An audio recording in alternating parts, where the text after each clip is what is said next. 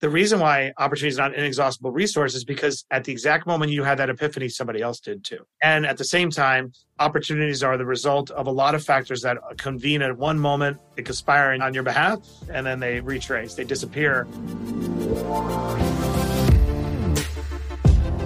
Welcome, everybody, to the Chris Harder Show, where we are making you unapologetic about your pursuit of success, knowing that when good people like you make good money, they can then do great things. My name is Chris Harder, and several times per week, I will bring you epic guests, solo episodes, and every single tool, trick, and skill set you need to grow your business, grow your money mindset, and to grow your wealth to levels that you have never reached before. I've ended up in a unique place in life where I've got the experience, the connections, and all of the secrets that it takes to be successful. And I'm lifting the curtain to reveal it all to you in an effort to help put you in a position of abundance so great that you can then be as generous as possible. So let's lock arms and let's get started. Hey, everybody. Welcome back to the Chris Harder Show, where we absolutely believe that both prosperity and generosity can and must coexist. I can't wait for you to sit down and listen to today's interview with Matt Higgins. We quickly went from not knowing each other to definitely becoming friends, and I can't wait to collaborate and do things in the future with this incredible human being.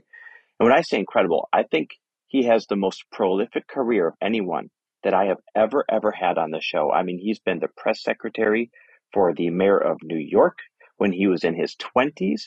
He has run both the Miami Dolphins and the New York Jets. He runs a huge venture fund investing in startups and mid-sized companies. He has businesses with Gary Vee. I mean, he has literally done it all. And most notably, most recently, he is the author of the best-selling book, Burn the Boats, which is his story of how the odds were stacked against him growing up in poverty in New York, and having a mom who fell ill, and he had to find a way to take care of her and still have the career that he knew he was destined for. So it's really a story, as he tells it on this podcast and as he tells it in the book. It's a story of persevering and overcoming absolutely anything that you might think you're facing. If you think you're facing some challenges right now, if you think that the odds are stacked against you, if you think that you don't stand a chance, I want you to first listen to this episode, and then I immediately want you to go download the book. And by the way, spoiler alert, if you get to the end of this episode, we're doing a book giveaway where I will personally buy and send some of you a book. So listen to the end to learn how to get that free book giveaway. But I'm telling you, my wife and I have been listening to this book on our walks. It motivates the daylights out of us. It's incredibly written. He's an incredible storyteller, and probably one of the most accomplished individuals we have ever had on this show and might ever have on this show. Also, if you want to be exposed to more high-performing entrepreneurs, you need a tribe, a circle of influence to help collaborate with. Well, we've got just a few seats left in our last roundtable of 2023. It's called the 2024 Planning Edition because that's what we're going to be doing. We're going to be planning your 2024 coming up, everything from what your goals are, both from a business perspective and personally, building a set of tracks to get there, anticipating anything that might get in the way, and creating a plan to mitigate those things, and giving you a brand new circle of influence, a brand new group of entrepreneurs that you did not know before in order to collaborate with going into 2024. It's the absolute secret sauce. You got to have a plan. You got to have a plan that mitigates anything that might pop up and throw you off the plan. And then you got to have a circle of influence of talented people to collaborate with that are going to hold you to that plan. And that's exactly what our 48 hours of roundtable is in Scottsdale, Arizona. It's November 6th and 7th. I would rush over to chrisharder.me/roundtable. I'm serious. Hit pause real quick before you start this thing. Hit pause and go over to chrisharder.me/roundtable. And if you can check out, that means there's a seat left. If not, that means it's totally sold out. So seriously, hit pause real quick. You wouldn't believe how many thousands and thousands and thousands of people listen to each one of these episodes. So time is of the essence as this one comes out. Hit pause, go to chrisharder.me/roundtable, grab your seat if there's any left, and then come back to this episode because we're about to inspire you and blow your mind with the incredible Matt Higgins.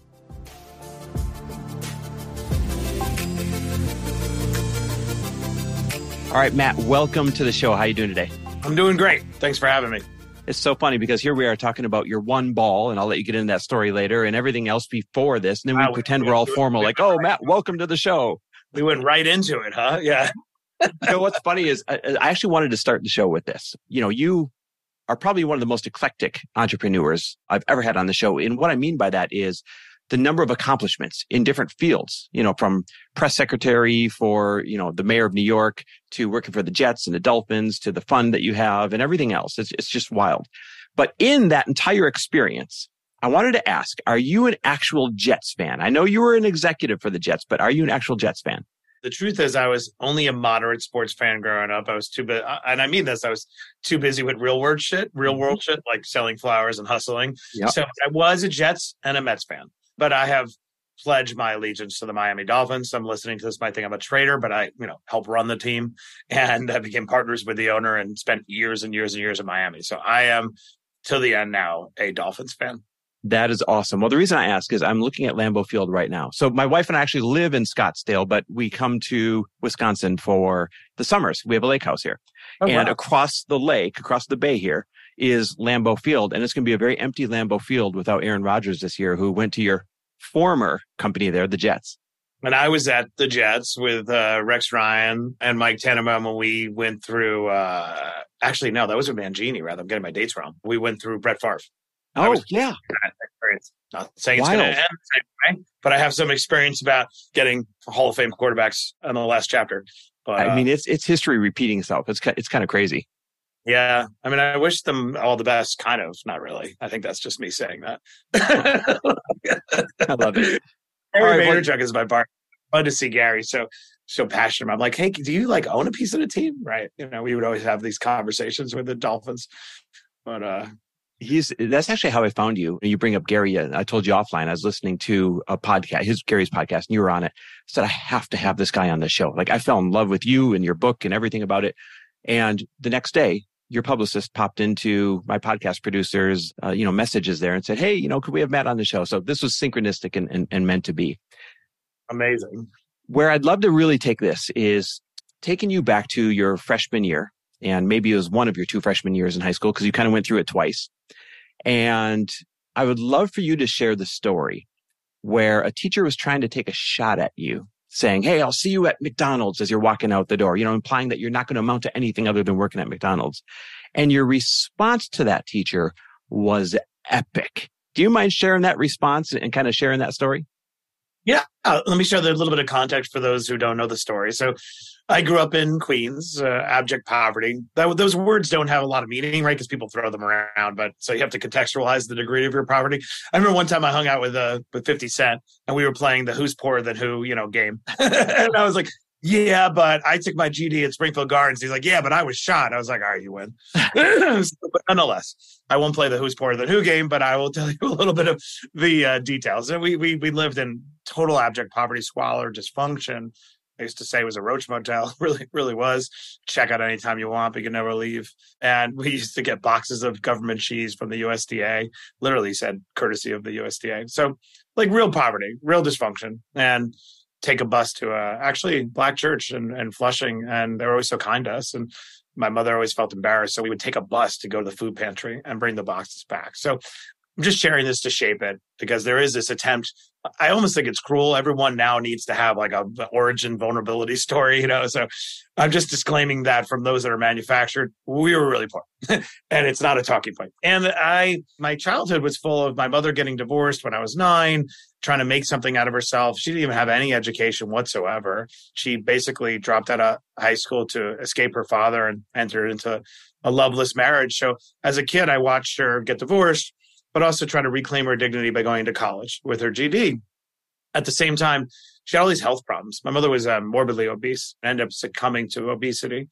And so as a little kid, you're always waiting for the cavalry to come. And my mother dealt with depression, all these other issues. And so as a little boy, it was like, oh, could somebody step in and help us? And maybe the government will.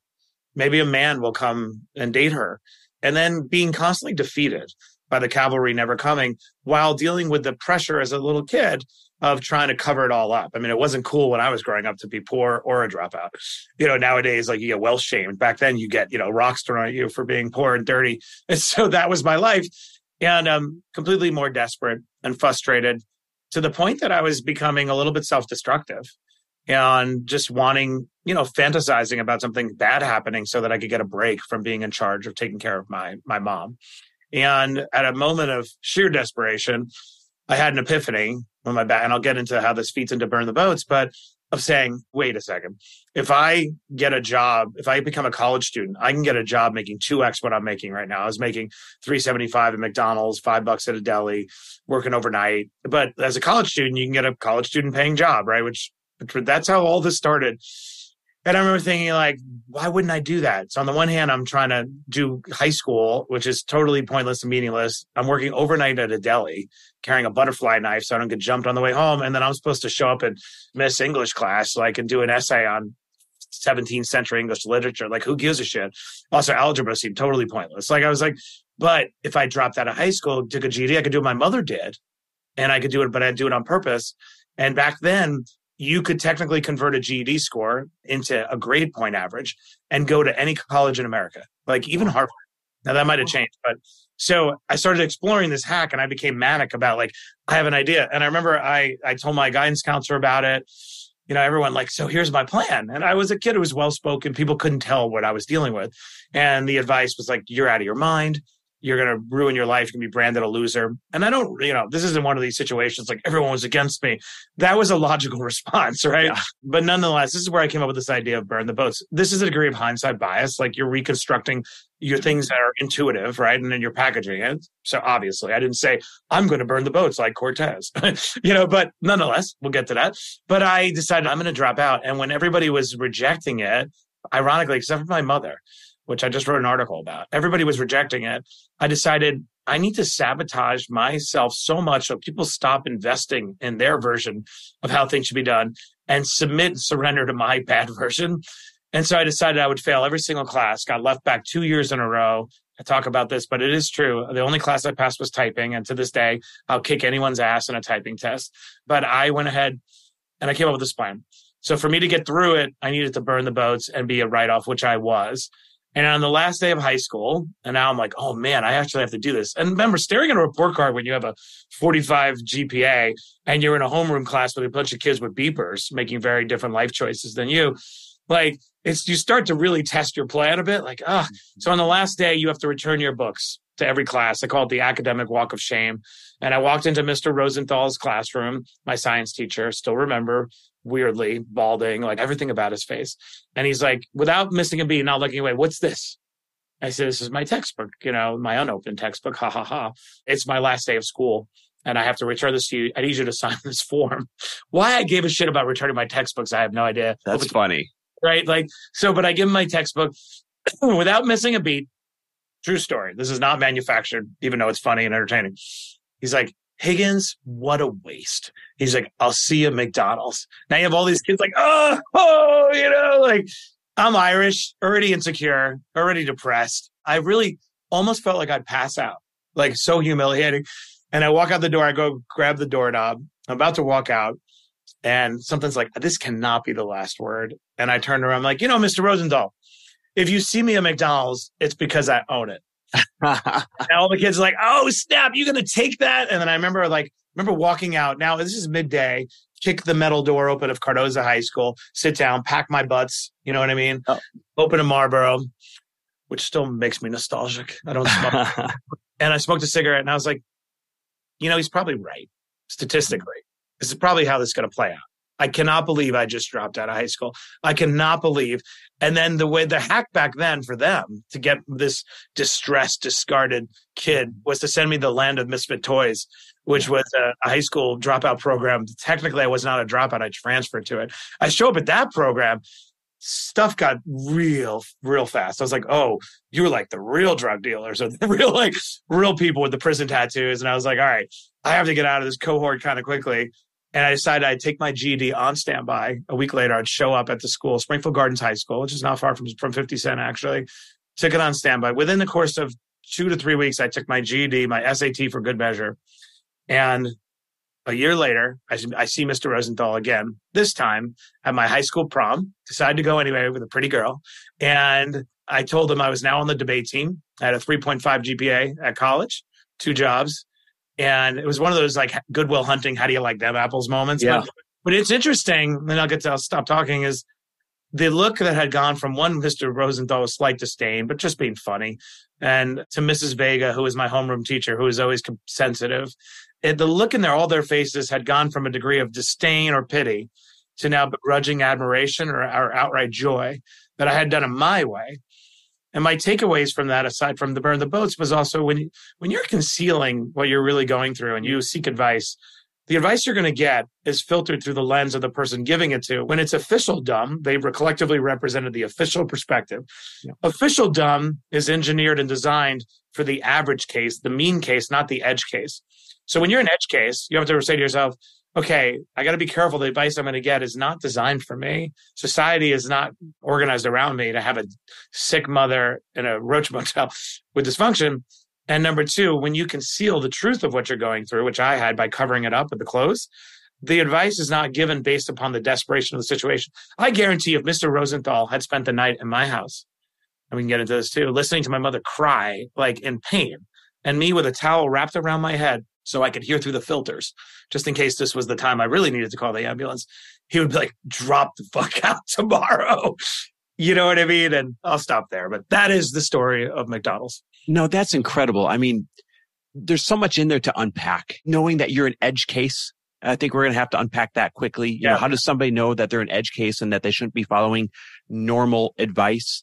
And then the fact that you just had this inner knowing that you were meant for something more, to the point where you were willing to purposely fail your way out of high school so you could quickly accelerate using this GED hack your way into college to make more money and accelerate your journey. And this wasn't like, I want to be rich when I grow up, and correct me if I'm wrong, because I don't know you, but I don't think this was, I want to be rich quicker, so I got to get out in the society and start working. This was like, I got to find a better way to take care of my mom, and so I need to accelerate my earning journey. Am I right?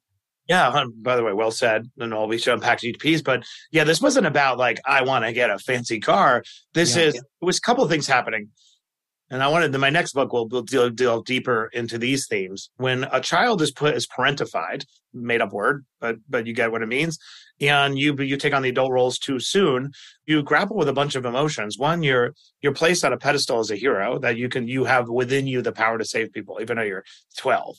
So that was one context. The second context was, but wait, this feels unnatural. Children know when they're being abused or treated unnaturally. Wasn't abused, but was treated unnaturally. And you cry out to right the wrong. And so I had a bunch of emotions, which is like, I want to save my mother. I want to do right by her. I can't handle the guilt. I can't stand the resentment. I want to go be a kid. It's going to mess up my personality if I can't be selfish. That's part of the process, right? I would have these honest conversations with her. And so for me, this move was about saving her, but also saving the future version of myself from a life of resentment, because I wanted to be a kid. And so that's the motivation. The greatest gift I was given was that defiance. When like, I'm of here, I'm among here, but I'm not of here, right? Like, why would this circumstance dictate my entire life? Like, there's something more inside me. I don't know where that came from. I think that was a degree of genetics, and my gift from the universe. And so in terms of when do you know you're an edge case, I talked about that intuition of lack of belonging, right? I think we all know when we are edge cases and we feel it inside ourselves. But if we're not trained or coached to listen to that intuition, we tend to submit to officialdom. We outsource our judgment. We defer. We listen to TED Talks. It's one of the big reason why I wrote the book is to advocate for the self and to model in a situation where the self, me, came up with something seemingly absurd to officialdom. But now when everyone sees the end of the story and knows the details of the middle, which is why I share them of what I was going through, it all makes such sense. And so I love what you asked me. I don't have a perfect answer. Like, how do you know that you're in the edge case other than I think you know? Yeah, right? It's an inner knowing. It's an inner knowing. Exactly. Yeah, I think you answered it well when you said you just don't seem to fit in to what's normal or what's expected, especially as a kid. I didn't necessarily feel like I fit in. My wife didn't feel like she fit in. We felt like we were destined to be somewhere else doing something else. And you just know that some of the normal rules or beliefs don't necessarily apply to you. And I think that's how some of the signs that you are an edge case, Yeah, let's in terms of coaching somebody, I would almost coach them to say, trust that you will know you're an edge case. The part that you need to know is that society is not set up for the edge case, right? Like that's something we don't talk a lot about is like the rules of the society, many of them unwritten, which are the most insidious and corrosive rules, which we can get into some of those like incrementalism, right? The rules are designed not for you. And the society will attempt to make you fit in because it's efficient. That's why corporations have director of marketing, VP of marketing. If you go to be a lawyer, you're going to do discovery for 8 years before you get to be a partner, like because they're efficient. So same back to high school, the system wasn't set up to respond entrepreneurially to Matt Higgins manifesting as an intelligent kid who probably could go to college early. And by the way, given the fact that you need to survive, it does make sense to get you on your way, young man, right? Like, so I think if we coach anybody listening out there, I don't know how much you need to worry about whether you're going to know you're an edge case. What you need to know is that the world is not designed for you. So if you suspect you're an edge case, you are, and you need to know and believe that the rules around you are not designed to see you succeed. Not that they're not designed to hold you back. They're designed to efficiently organize the people around you. Wow, really well said. Before we move on, I want to talk about your mom, if you're open to it. You lost your mom when you were a young adult. You know, you were doing everything you could to take care of her. You had mentioned that she battled illness for a long time. I lost my dad 3 years ago, very different circumstance, but nonetheless, I know what it's like to lose a parent. But she left you with some incredible life lessons. Do you care to honor her and share a couple of those?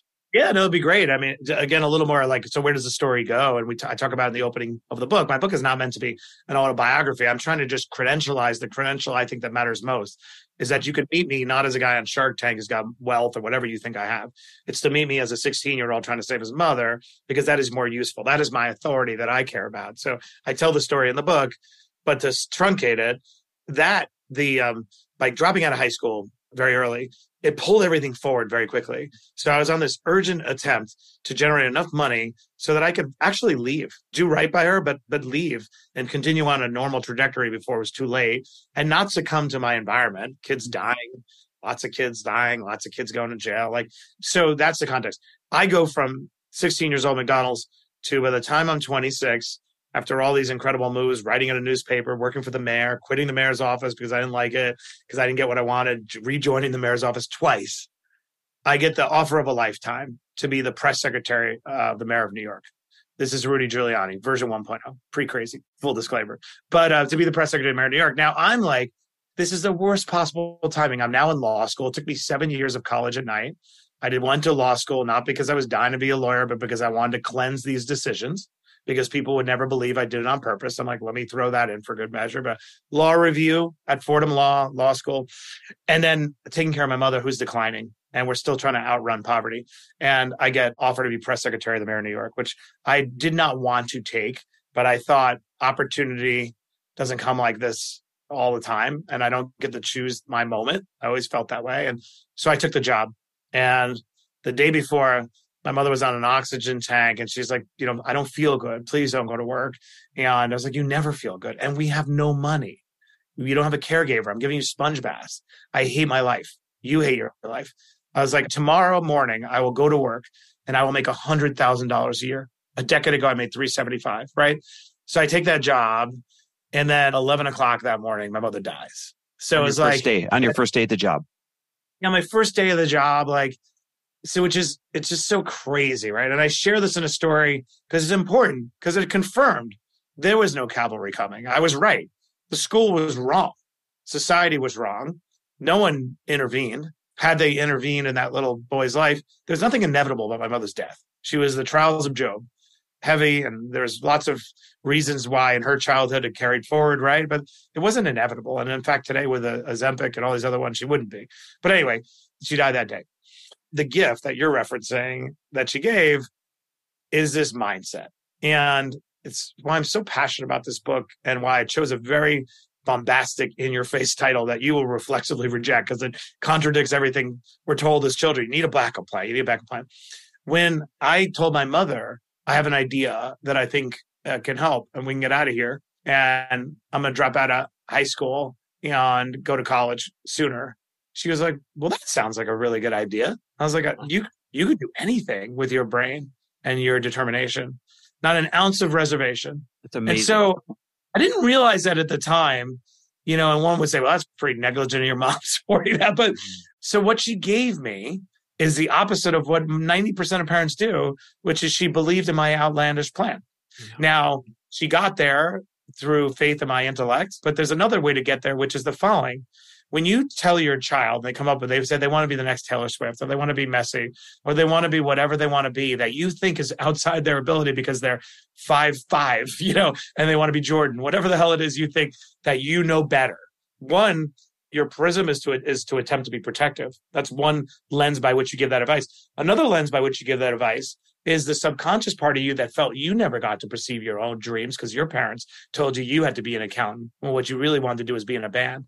Now you're doing the same thing to your child. However you get there, good motive or bad, when you tell somebody they need a backup plan, what you're telling them is like, it's probably not going to work out. Yeah. The problem is when you're doing really bold, audacious things, you need 110% of your commitment in order to pull it off. We can get into it. And that's the point of the book. So my mother, and I didn't realize this until I started down this journey. I was like, weirdly, I don't have any recollection of her rejecting any of these crazy ideas, even being press secretary in New York. And going to law school at night, never rejected it, believed in my potential. Now on the flip side, she thought I could save her. She's probably an unfortunate dynamic that we had, but at the same time, she believed I could do everything. So Thank you for bringing that up. I went back 2 decades later to deliver the commencement address at her college, Queens College. We both went there, and it was the one place she had joy and happiness. When she died, the mayor of New York asked, "Is there anything I could do for you?" This is the first day on the job, and I was like, she was only happy there. I have no memories of childhood. It was all a disaster. But there was one time when she was happy, when she was at that school. Can we drive the casket through the college? And that's exactly, she had like a motorcade. My brother went to her wake, and it was the craziest turnout. Now, my mother lived alone on a chair watching TV on reruns. And he was like, "Matthew, was mom a made woman? Like, she in the fucking mafia? Who are these people?" So the mayor drove her college to campus. I go back to school 2 decades later. My mother was always concerned that her life wouldn't matter and everybody would forget about her. And as I'm about to walk up to the days, 10,000 kids and family on the lawn of the college that I was sat there with a little 9-year-old boy watching her graduate, right? I'm delivering the commencement address to get an honorary PhD. An older gentleman walks into sight, stops the line, and says, "Excuse me, I just gotta stop." It instantly comes back to me. "Dean Savage, I recognize your face. You had the office over the pizzeria on Casino Boulevard." He's like, "That's right." He goes, "I just wanted to tell you I'm retiring tomorrow. But I want to let you know, your mother was the smartest student I ever had. I just thought you should know that." I'm like, this is the great, and I gave the speech to inter her memory. But to have that happen, I was like, oh, your life did matter. Like, even if it's a small way, here's this person who, remembered you 2 decades later, who has to stop. And of course, now I can't even perform when I'm about to give this commencement speech. I'm like, but anyway, I guess I don't know what the moral of that story is, but pretty incredible moment. That's an incredible story. That's an incredible moment. You said there was a lot of privilege that you did not come from, but you had the privilege of a mom that believed in you. And that sometimes is all that it takes. And you mentioned, you said, well, maybe she was betting on me. And that's why she was showing that faith in me. And I never met you before. I never met your mom, but I have just a hunch or an intuition that says, no, she genuinely knew that you were different, right? Call it parents' intuition, mom's intuition. And she wanted to do, if anything, encourage you to just go follow that, because society and society's rules clearly were not working for her and for you at the time. So why not buck society and society's rules at that point? That's an incredible story. That is right. I think right or worse, thought I was special and had a degree of compassion and empathy that could do something. So I don't think it was social engineering to be a hero. I do think it was from the right place. Yeah. It's funny. We tell the story. I'm embarrassed even talking to you right now. If you were to pull up 50 podcasts, this is why I don't prep. I've told versions of the story before. I always tell something I haven't shared. I don't believe I shared the Dean Savage. I always get emotional at it, and then I get angry at myself. And I'm like, why grow up already? You know what I mean? Like, fucking grow up. Like, mom died. Lots of moms died. But I want to say this to anybody listening out there. If you've been through some degree of trauma, you go through a lot of therapy to try to extinguish the trauma or to try to heal, quote unquote, heal. I decided some time ago, after doing some therapy, that there's a place I don't want to go to of healing, because I don't want to cauterize this wound, because I believe within the wound, within the trauma, lies my empathy. And I think the reason why a lot of people go through hardships and they respond by saying, hey, no one helped me, so suck it up. Yeah. And the reason I don't have that attitude is I think I was born into this world empathetic. And I felt like it was the one thing I don't want to be taken from me. And so I believe the reason it stays raw, because I'm not an idiot, I probably could find a way to tell this story in a disassociated way that I'm like, okay, let me package it up for primetime, is that I think within our trauma and our wounds resides our capacity to see our situation in others. But when you heal too much from them, they become scabbed over and you become disassociated. So long way of showing as an illustration of what I'm trying to say is I give scholarships to single mothers at that college who are like my mom. And I do these calls with them. Now there are many at this point. And I feel like I've said this before, like I'm talking to like LeBron James. Like I know exactly what it would be like to have no one helping you, rotten kids who don't understand why you're doing what you're doing, a deadbeat husband and no money in the bank. And yet, instead of just cleaning houses, you're also trying to get a degree because you see that you too had a better life in store for you. You just made some shitty decisions or bad things happen to you. So long way of saying anyone out there who has unreconciled trauma, maybe you shouldn't be trying so hard to try to reconcile because something magical probably resides within it. Yeah, I agree. It can be formed into a superpower. And by the way, I'm so glad you mentioned the scholarships. You know, our tagline for our show is when good people make good money, they can do great things.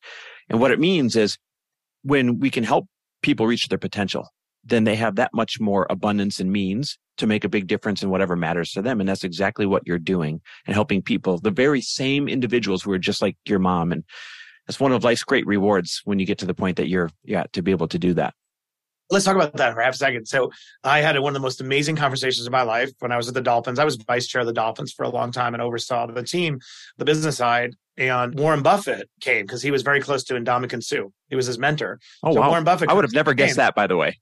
Right. It's a great, by the way, crazy story too about what could happen. That consider that the biggest shock of my year. Cold called him.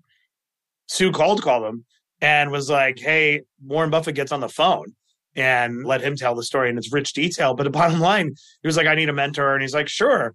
And like, so anyway, fast forward, my partner, Steve Ross, is awesome. He's like, hey, oh, by the way, I'm getting together with Warren Buffett tomorrow in case you're around. You want like, what? Come again? I was like, of course. He's like, wait, you want to meet him? I'm like, meet him. I'm like, anyway, long story short, I spent like half a day with him and we went for a walk on the stadium together. And I had been wanting to pitch him an idea and I brought it up. I said, I love that you have the giving pledge. That's awesome. But I think there's something bizarre about aspiring to be a billionaire to qualify for your giving pledge. But also I want to impact people while I'm here. How do you reconcile that?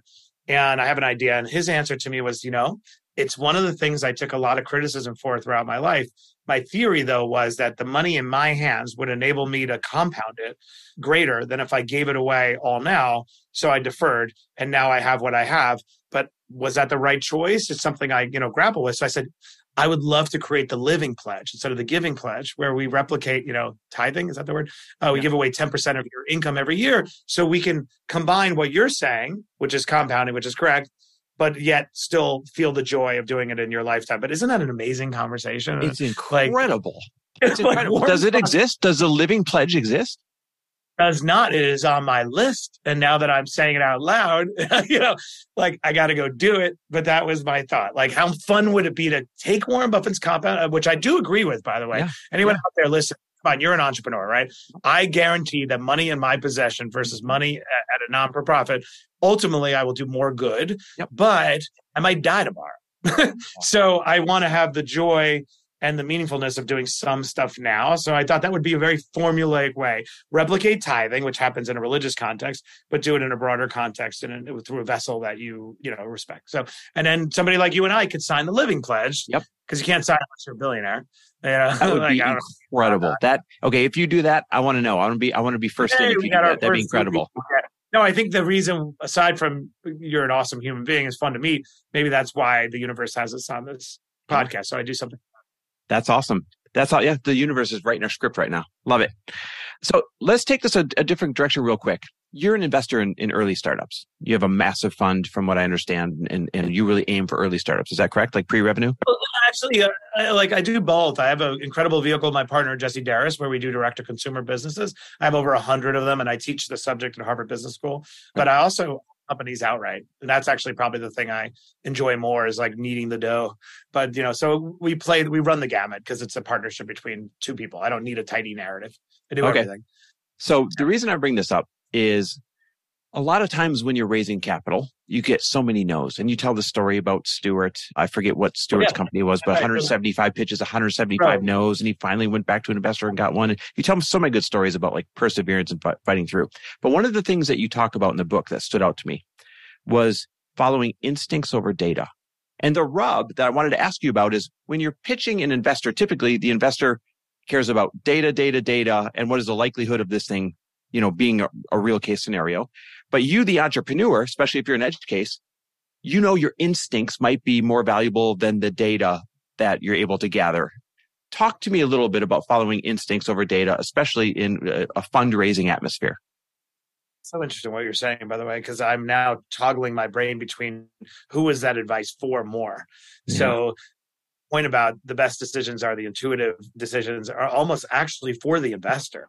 Wow. So that you don't get too focused on the data, actually. And that advice from an entrepreneur standpoint of the best decisions are the intuitive decisions is more about a warning that don't dismiss your ideas just because you don't have enough evidence to support it. So let's break that down. Let's talk about it from an entrepreneur perspective, right? I talk in the book about this idea of gut sandwich, that the best decisions in life at the end of the day are a gut sandwich. They begin with an intuition about how the world should be done differently, an epiphany, what I call proprietary insights often. It's a glimmer of how things could be done differently that I was able to garner from the context of my life, my experience, my job. Proprietary insight of a way the world could be done differently that could be a new business, right? Now, people can go in two different directions once we have that proprietary insight. We do what everyone do. We call our buddy Bob, or our wife, or whomever to say, like, I got this idea. Now, it's important to have a framework for how to handle their feedback, right? And I talk about how the magnitude of an opportunity has an inverse relationship to the amount of evidence there is to support it. Obviously, you had an epiphany at 3 a.m, it doesn't exist. So Bob might be like, I don't know what you're talking about. And I always use Airbnb as a perfect example. Brian Chesky, guy sleeps on a futon in 2009 or whatever. And he's like, I think people would love to rent their living room couch. And it's like, maybe you're different. I would have said, you're out of your mind. People are going to steal my shit. Right. Yeah. So, but for whatever reason, Brian Chesky and his colleagues knew that there was something called the sharing economy that we would all weirdly accept one day, right? That's his proprietary, insight. So my advice to entrepreneurs getting to launch a business is to understand that why are you seeking evidence and validation when this is actually an incredible opportunity, right? And I always say we need to retrain our minds to act on opportunity before the tipping point of evidence, to act in the interstitial space between the two. So from an investor standpoint, what do I mean? Like about trusting instincts? It's like when I'm dealing with some crappy situations right now, like every investor is about to be dealing with, and even more so in the next 6 months as the whole world goes to hell. Yeah. And when I look back, why am I here? Like, why have I found myself? And now I can bullshit and say, oh, there were intervening events. There was COVID. There was a recession. The reality is it was all obvious from the day I wrote the check, and I had a suspicion that it would end this way. And I chose to ignore that, rationalize my way out of it, whereas we should be confronting those intuitions, those suspicions, because the data at the end of the day is never going to give you the green light. It's just going to confirm or, solidify your existing view. And so that's why I talk about it so much. And the reason why diligence from an investor standpoint is not have a higher weight towards psychology, intuition, whatever. It's hard to reduce that to writing. It's hard to scale it. It's hard to talk about these. Right? How do you quantify it, right? Right. And I've tried to do it in the book a little bit about common fact patterns, but I'll give you an easy one from an investor standpoint. If I'm talking to an entrepreneur and I detect that they're over-indexing for self-awareness, they're using I more than we, they're not picking up my verbal cues, like I'm getting bored of your story or whatever. Or you sound like a fucking narcissist, right? Like, why does that matter? Those aren't just like social idiosyncrasies. It matters because a business 5 years after it was launched has very little resemblance to the PowerPoint deck. It is the byproduct of endless iterations and pivot moments that were executed well, right? So if I have a founder who's demonstrating lack of EQ and lack of self-awareness, some maybe narcissistic qualities, they are much less likely to make the pivots and iterate, because to pivot is to acknowledge that I was not on the right course and to acknowledge it publicly. And if you're not self-aware or you're like self-preoccupied with reputation, you won't make those course corrections. That is 100 times more important than TAM. Yeah. It is like 100 times more important than traction. Yeah. And yet we don't talk about it as investors. It's fascinating because when I hear you talk about this, my wife and I invest in 5 startups each year, like clockwork. Like that's our goal as part of our portfolio. So as an investor, I understand what you're saying. When I read it in the book, I was receiving it as the entrepreneur saying, hey, if I get rejection, if people tell me, because I'll be honest, I'm fundraising and I got off a call about 4 days ago and fundraising has been going fantastic, like great feedback and getting a lot of good investors. We're looking for strategic angels. And all of a sudden I came across one person who I really respect and respect their knowledge, their accomplishments and hold on a pedestal. And we spent 90 minutes with him giving me every piece of data and every reason it's not going to work. And I left that call really defeated. And then a couple of days later, when I reached that point in your book where it was talking about intuition over data, it kicked me right back in the game. Like this is one of these intuition over data moments. And that call is going to be the anomaly. And I can't wait to go show, you know what I mean? That kind of a thing. No, I love that. But what's fun about never prepping, like I've never talked about what you just said. And it was an epiphany when you mentioned that you received it from the version of an entrepreneur. That is how it's written in the book. Because my book is to aid the entrepreneur and the angst-ridden, the anxiety. Like that is what it's for. It's just like spontaneously. It's like, oh, by the way, here's another framework that shows up in the investment sandbag. Back to you, the purpose of it in the book and emphasizing intuition and particularly gut sandwich, because so many great ideas go to die at the moment of substantiation and validation. Like you with the investor being like, nah, or you with your unsupportive, you have a great spouse. You're lucky. I do too. But you with your partner who rolls their eyes, like you and the ideas, Ralph Cramden, always coming up with something else. You know what I mean? And then you're like, fuck. So in the book, for those who haven't read it yet, I tell the story of Lola, which is such a fun story. Lola is feminine care products, right? Two female co-founders, and they were sure that if women were to read the ingredients of their feminine care products, including bleach, they might think twice about what they're putting in their body. Interestingly, the feedback they got, now I'm speaking for them, so this might be they might say something totally opposite, but I remember a lot of women that they consulted actually thought it wouldn't work, that there was too much loyalty to existing brands. Now, men who didn't have a preconceived notion were like, sure makes sense to me. I wrote one of the first checks into Lola. I could be wrong, and I'm remembering it wrong, but I like that idea generally. But in the book, I talk about, regardless, collectively, there wasn't data to support that if people were to receive this new piece of information that's not being amplified, which is, by the way, you should read the ingredients, there's a better way, they would respond to that better way. But there was no evidence. Now, it would have been easy for them to look at the data and say, this is a monopolistic category that's dominated by 3 major players. It's not going to get retail distribution.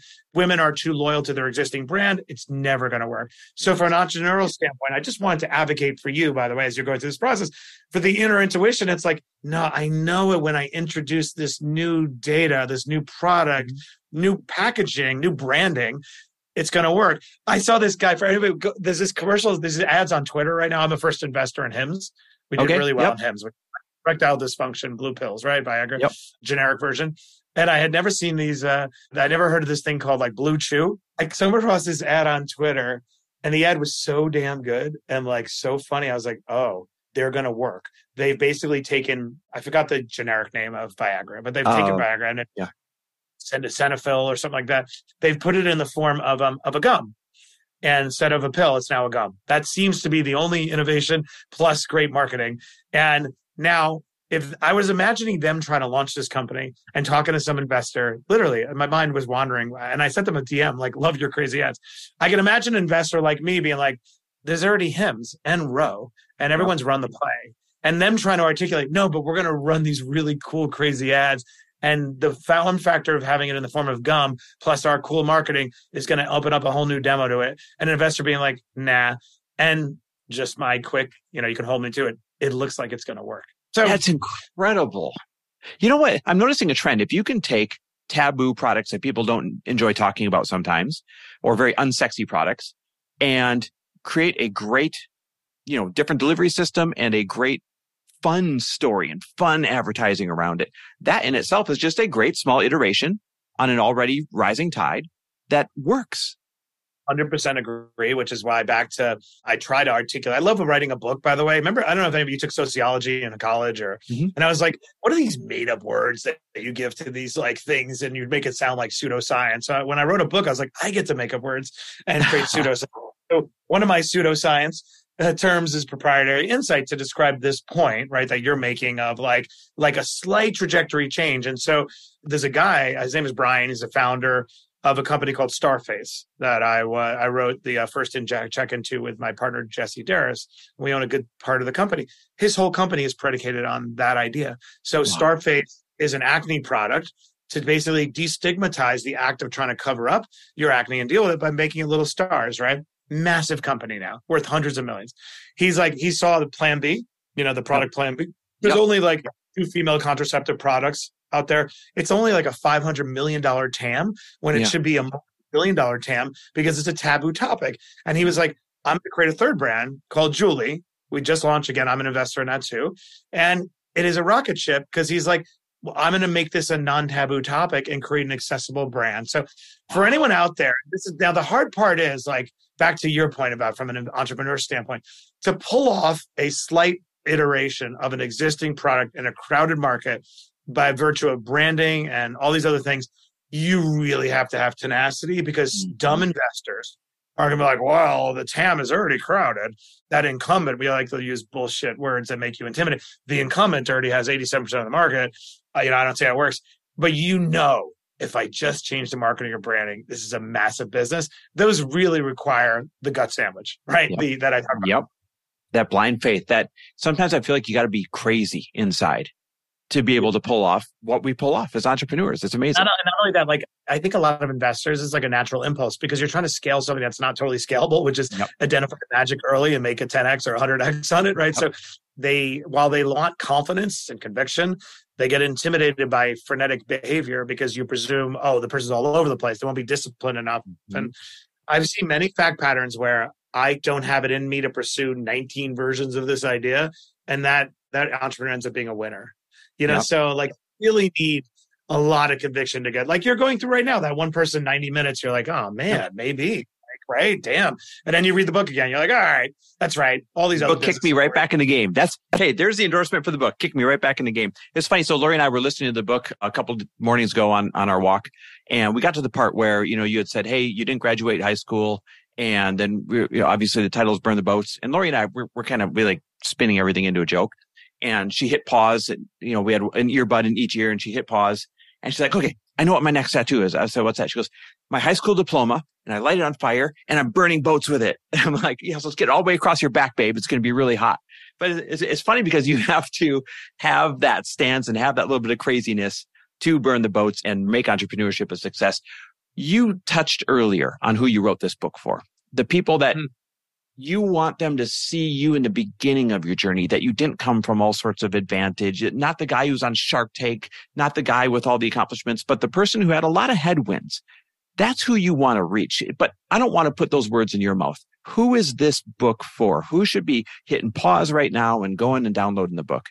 I mean, the book is a little bit of an inside joke in my mind, right? Like you couldn't have a more, bombastic, jingoistic title. It looks like a pagan symbol on fire, right? Like it's actually the opposite of what the book delivers now that you're listening to it, right? Because your perception when you read it is like, oh, it's going to be simplistic. Like you just need to say, screw everybody, screw yourself, whatever, right? And actually that little symbol right there is a reconstructed paper boat in a child's bathtub that we did multiple. The graphic was built from nothing. Because that's the boat I needed to burn, was a lot of the legacy issues that I had as a kid, including shame and the kind of conversation. I didn't always have these types of conversations. And so who did I wrote the book for? I think there's a vast segment of the population that self-selects out of ambition because they've been led to believe that they are risk averse. I'm not a risk taker. But the reality is everybody is a risk wanter. There's very few percent of people doesn't want risk, but they believe I'm not a risk taker. I wrote the book for that percentage of the population. And my little inside joke is like, I'm going to appropriate this term that is often used in a simplistic, sometimes callous way. And I'm going to appropriate for us, for the people who it doesn't come naturally to, who, are not self-possessed or narcissistic or sociopathic, like whatever the continuum. It's for the people who have a metaphorical boat that they need to burn in order to effortlessly submit to their plan A. And I'm going to build a case using history, science, psychology, and case studies to you that the mere contemplation of plan B rather, is enough to undermine your plan A, because I'm 100% positive of it. But the reason why we don't embrace this logic is because you reflexively think, well, that's reckless. Mm-hmm. And as you read the book, you'll say, oh, I'm not at all advocating that you don't contemplate the risk. I always say I'm the most neurotic risk taker, paranoid risk taker. What I'm saying is and I'm putting a video out on this today, I use my own risk matrix that I attack risk at the beginning of the journey so that I can mitigate future Matt looking over my shoulder, being like, what if this doesn't work out, right? And I'm convinced that everybody has ambition. We haven't been nurtured to believe there's a way to reconcile both the things that are holding you back by burning them, but also by the things that weigh you down by managing them, i.e. the chapter on anxiety, so that you can stop self-selecting out of ambition, stop saying you're not a risk taker, and say you're a risk manager. Yep. I just came up with that. I like that idea. So that we all can become risk managers. So I wrote the book for anybody who suspects that they have more inside of them, but they can't cross the threshold because they have those legacy issues, or maybe a spouse, which you don't have. I love talking about this. Like, you have somebody in your foxhole, like every nation on earth will tell you can't win a two-front war, that is holding you back. This book is meant to hold up a mirror to you and confirm you're right. I absolutely love that. There's a lot of people out there, and you phrase it better than I will, but they know they need to take the risk, but they just have not swallowed that pill yet of really crossing over and taking that calculated risk. You had a quote in the book. It was, opportunity is not an exhaustible resource. When you see yours, you have to grab it or harness it. I know I'm butchering that. You're right. Opportunity is not an inexhaustible resource, right?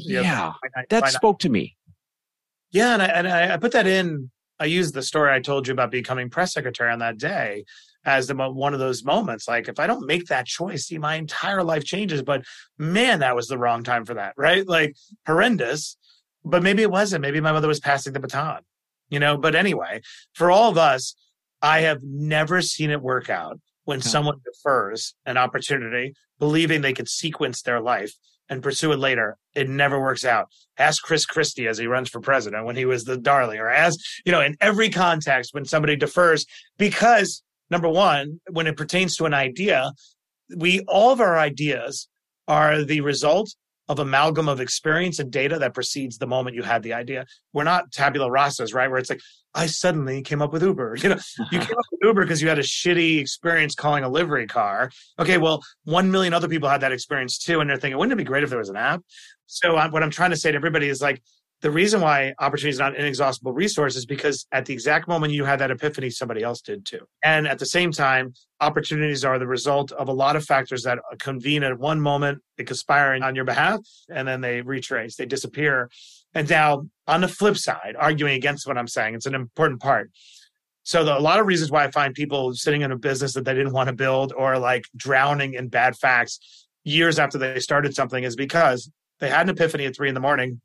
They woke up, they were so excited to pursue it that they didn't pressure test it because they were afraid of being rejected, because they're fleeing something rather than running towards something. The fleeing clouds their judgment of like, wait, well, this is a nice idea. It's actually a feature of a business, not a business. I've done this in my lowest moments, right? Where I launch something, I'm like, oh, what was I thinking? So while I want to say opportunity is not an inexhaustible resource, that specific opportunity, but you, if you're brilliant enough to have an epiphany, probably have a better one around the corners. So it's not arguing, don't pressure test it. It's have the confidence that if after you weigh it, you decide it's not really an opportunity after all. You know what I mean? You have to first decide if it's truly an opportunity. And I think most people are afraid to do that. And they find themselves in situations because they're fleeing rather than embracing. And then they regret it a few years later. Well, I just want you to know that quote in this book has really spoke to both Lori and I. We simultaneously have startups, and that is the opposite of smoothly planning a timeline. Ideally, we both had thriving personal brands and great things going on, but we both had to seize that opportunity because we know that it's a resource that is fleeting, and you got to take it when you have it. And that just really spoke to us. And that's why people need to go out and get this book. If you have anything that you want to build, or if you are building something, or if you just have that hunch that you're an edge case and you are meant to do something different than what society is trying to force you to do, go grab this book, Burn the Boats. It'll empower you. It'll give you confidence. It'll make you feel bulletproof. Like it kicked me back in the game after a bad call. And this book will probably be one of the ones that you look back on and tell people this was the turning point. This changed your life. So Matt, we once in a while on the show, we do something that when we really believe in a book, when we really love it, we want to get in as many hands as possible. So I'm going to do something fun with you today. To everyone who's listening to this episode, for the first 50 people that tag you and me on Instagram with their takeaway, not just tag us that they listen, but with their takeaway, like, hey, here's what I learned. Here's what shifted for me. I will personally buy and send them a book from Amazon so that they can have Burn the Boats in their hands. And that's just something fun that we like to do to try and get, these books into people's hands. But even if you're not one of the first 50 that tag us and, with what your takeaways, make sure you go out there, get Burn the Boats. Where's the best place for them to get it, Matt? First of all, thank you for your nice comments, by the way. This is like, it really is the most important work that I've ever done. People keep saying, what's your next goal? It's like, I don't think I have a goal. What could be better than changing the trajectory of somebody's life? It's not that I'm Mother Teresa. It's just like objectively true, right? Like another deal, another thing. So thank you. And Amazon is probably the easiest place. Annoying part about being an author is you track that damn ranking all the time. But I think Amazon would be great. Most important to me, though, for anybody who reads the book or has read the book, DM me with your reactions. I read every single one of them. I love hearing the story. Every week I have a newsletter. I profile a boat burner, somebody who made a change. Oh, no way. Yeah, every week. Again, every day I wake up and feeling slightly fatigued by the marketing effort because it's not in my DNA to be so promotional. But then I get the message like, hey, Matt, from all sorts of different demographics, which again, in this society, which we've become so balkanized, right? Okay. I now, as a white male with money, am no longer supposed to be able to reach somebody from a different demographic. And I tried to write this book in a way that I suspect, back to gut sandwich, if I wrote it in the right way, I'd be able to meet you somewhere. And when I get messages from somebody from all sorts of socioeconomic backgrounds saying, you changed my life. I have a woman who's so amazing. She says, 60-year-old Black woman, grandma. And like, we go back and forth all the time. And it's like the best thing that ever happened to me. Think about life. It's also silly, like material possessions and credentials. I have enough. So the ability to reach people. So bottom line is if you read the book and it touches you, but you don't understand something and you want to ask me a question, DM me on any platform and I will respond. I will not save your life and I will not do the work for you.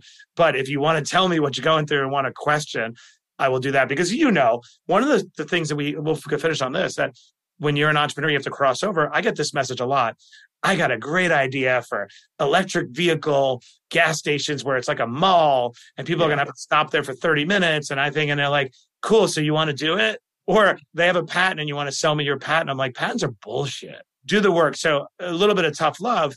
You do have to do the work. If you need a little guidance intellectually about how to do it, DM me because I'd love to hear about it. So I don't want to be totally Pollyannish, like everybody could do it. The majority of those self-select out of the work and don't want to. So. I love that. That's such a kind offer to make sure you're getting your DMs and giving everybody, even if it's the direct advice that they don't want to hear, but they need to hear, hey, get to work. Good. If you believe in this, roll up your sleeves, get a little dirty. I love that you're willing to do that. Burn the Boats on Amazon. Hey, where can they opt into your newsletter? On Twitter, I have the link to my Substack. It's on Substack, Burn the Boats, but or it's on my bio and LinkedIn as well. I spend a lot of time on LinkedIn, so either of those places. All right, perfect. And then, like I said, make sure you tag at Matt Higgins. You're at Matt Higgins on Instagram, right? I am indeed. And then why don't we also, on top of that, why don't we choose, random winner to send out an autographed personalized copy to? That would be fun. I don't know. That would be super cool. All right. So tag at Matt Higgins and myself with your takeaway so everybody else can see your takeaway. And the first 50 you do that, I'll buy you a book. And it sounds like 1 out of the 50 are going to get a personalized signed copy, which is super cool from Matt. Last thing, anybody out there listening who has a library that they love and you can't afford the book or you love your library, DM me the library information and I'll send them a book. I love doing that. That's cool. I've never heard it. Of all the authors I've had on, I've never heard somebody do that. That's super cool. I have a lot of books in the house for this purpose because I remember as a little kid, I would go to library. So like, why am I not going to have my book in libraries? And there's no library program. So I just randomly send it to libraries when somebody has a library they love. Oh, that's really cool. A couple of instances, somebody has tagged me. It's been so amazing saying, hey, I didn't have the money, but it was in my library and I read the book and this is what it did. It's like, what's the value of that? Right? Like, that's insane. Like, out of any investment I could write, like I sent a book to a random library and this person read the book and they're acting Like that's like millions of dollars value, right? So anyway, so anybody has a library they love, DM me, and my poor wife has to have this operation in the house. We gave up our dining room to do this, but I remember those from when Lori did her book. Listen, you're just a great human being. I want you to know that. I know you already know that, but you're making a massive difference. And the fact that you're willing to take an hour and your busy schedule and jump on the show like this and just share who you are from the core, no prepared pre-contact, nothing. You're one hell of a human being, and I just want to say thank you. Now I want to disclaim that. I always say I asked Dirk the shit out of my book. Last thing, I wrote my book so I'd read my book because the advice is hard to implement. So I commiserate with anybody out there. I am not lecturing you from the mount. I'm commiserating you about the pain and anguish of it all. And I go back and I have to read my book, and you are my accountability partner, my fellow readers, because it's not easy. And sometimes we act when we get to a certain place, it's easy. And I think that's a disservice. So a lot of the raw details about imposter syndrome, Shark Tank are there to commiserate with you, not to lecture you. I love that. Thanks for being on, Matt. I appreciate it. All right. Have a great day. Thanks for listening. And if you loved this episode and know of someone else who is as successful as they are generous, please pass them on to me. It would mean the world to me if you help me get this cause and this message out to as many listeners as I can. So please, if you liked what you heard, it goes a long way if you take 30 seconds and leave me a 5-star review and share this with your friends. I'll be forever grateful. And until the next episode, cheers to your success.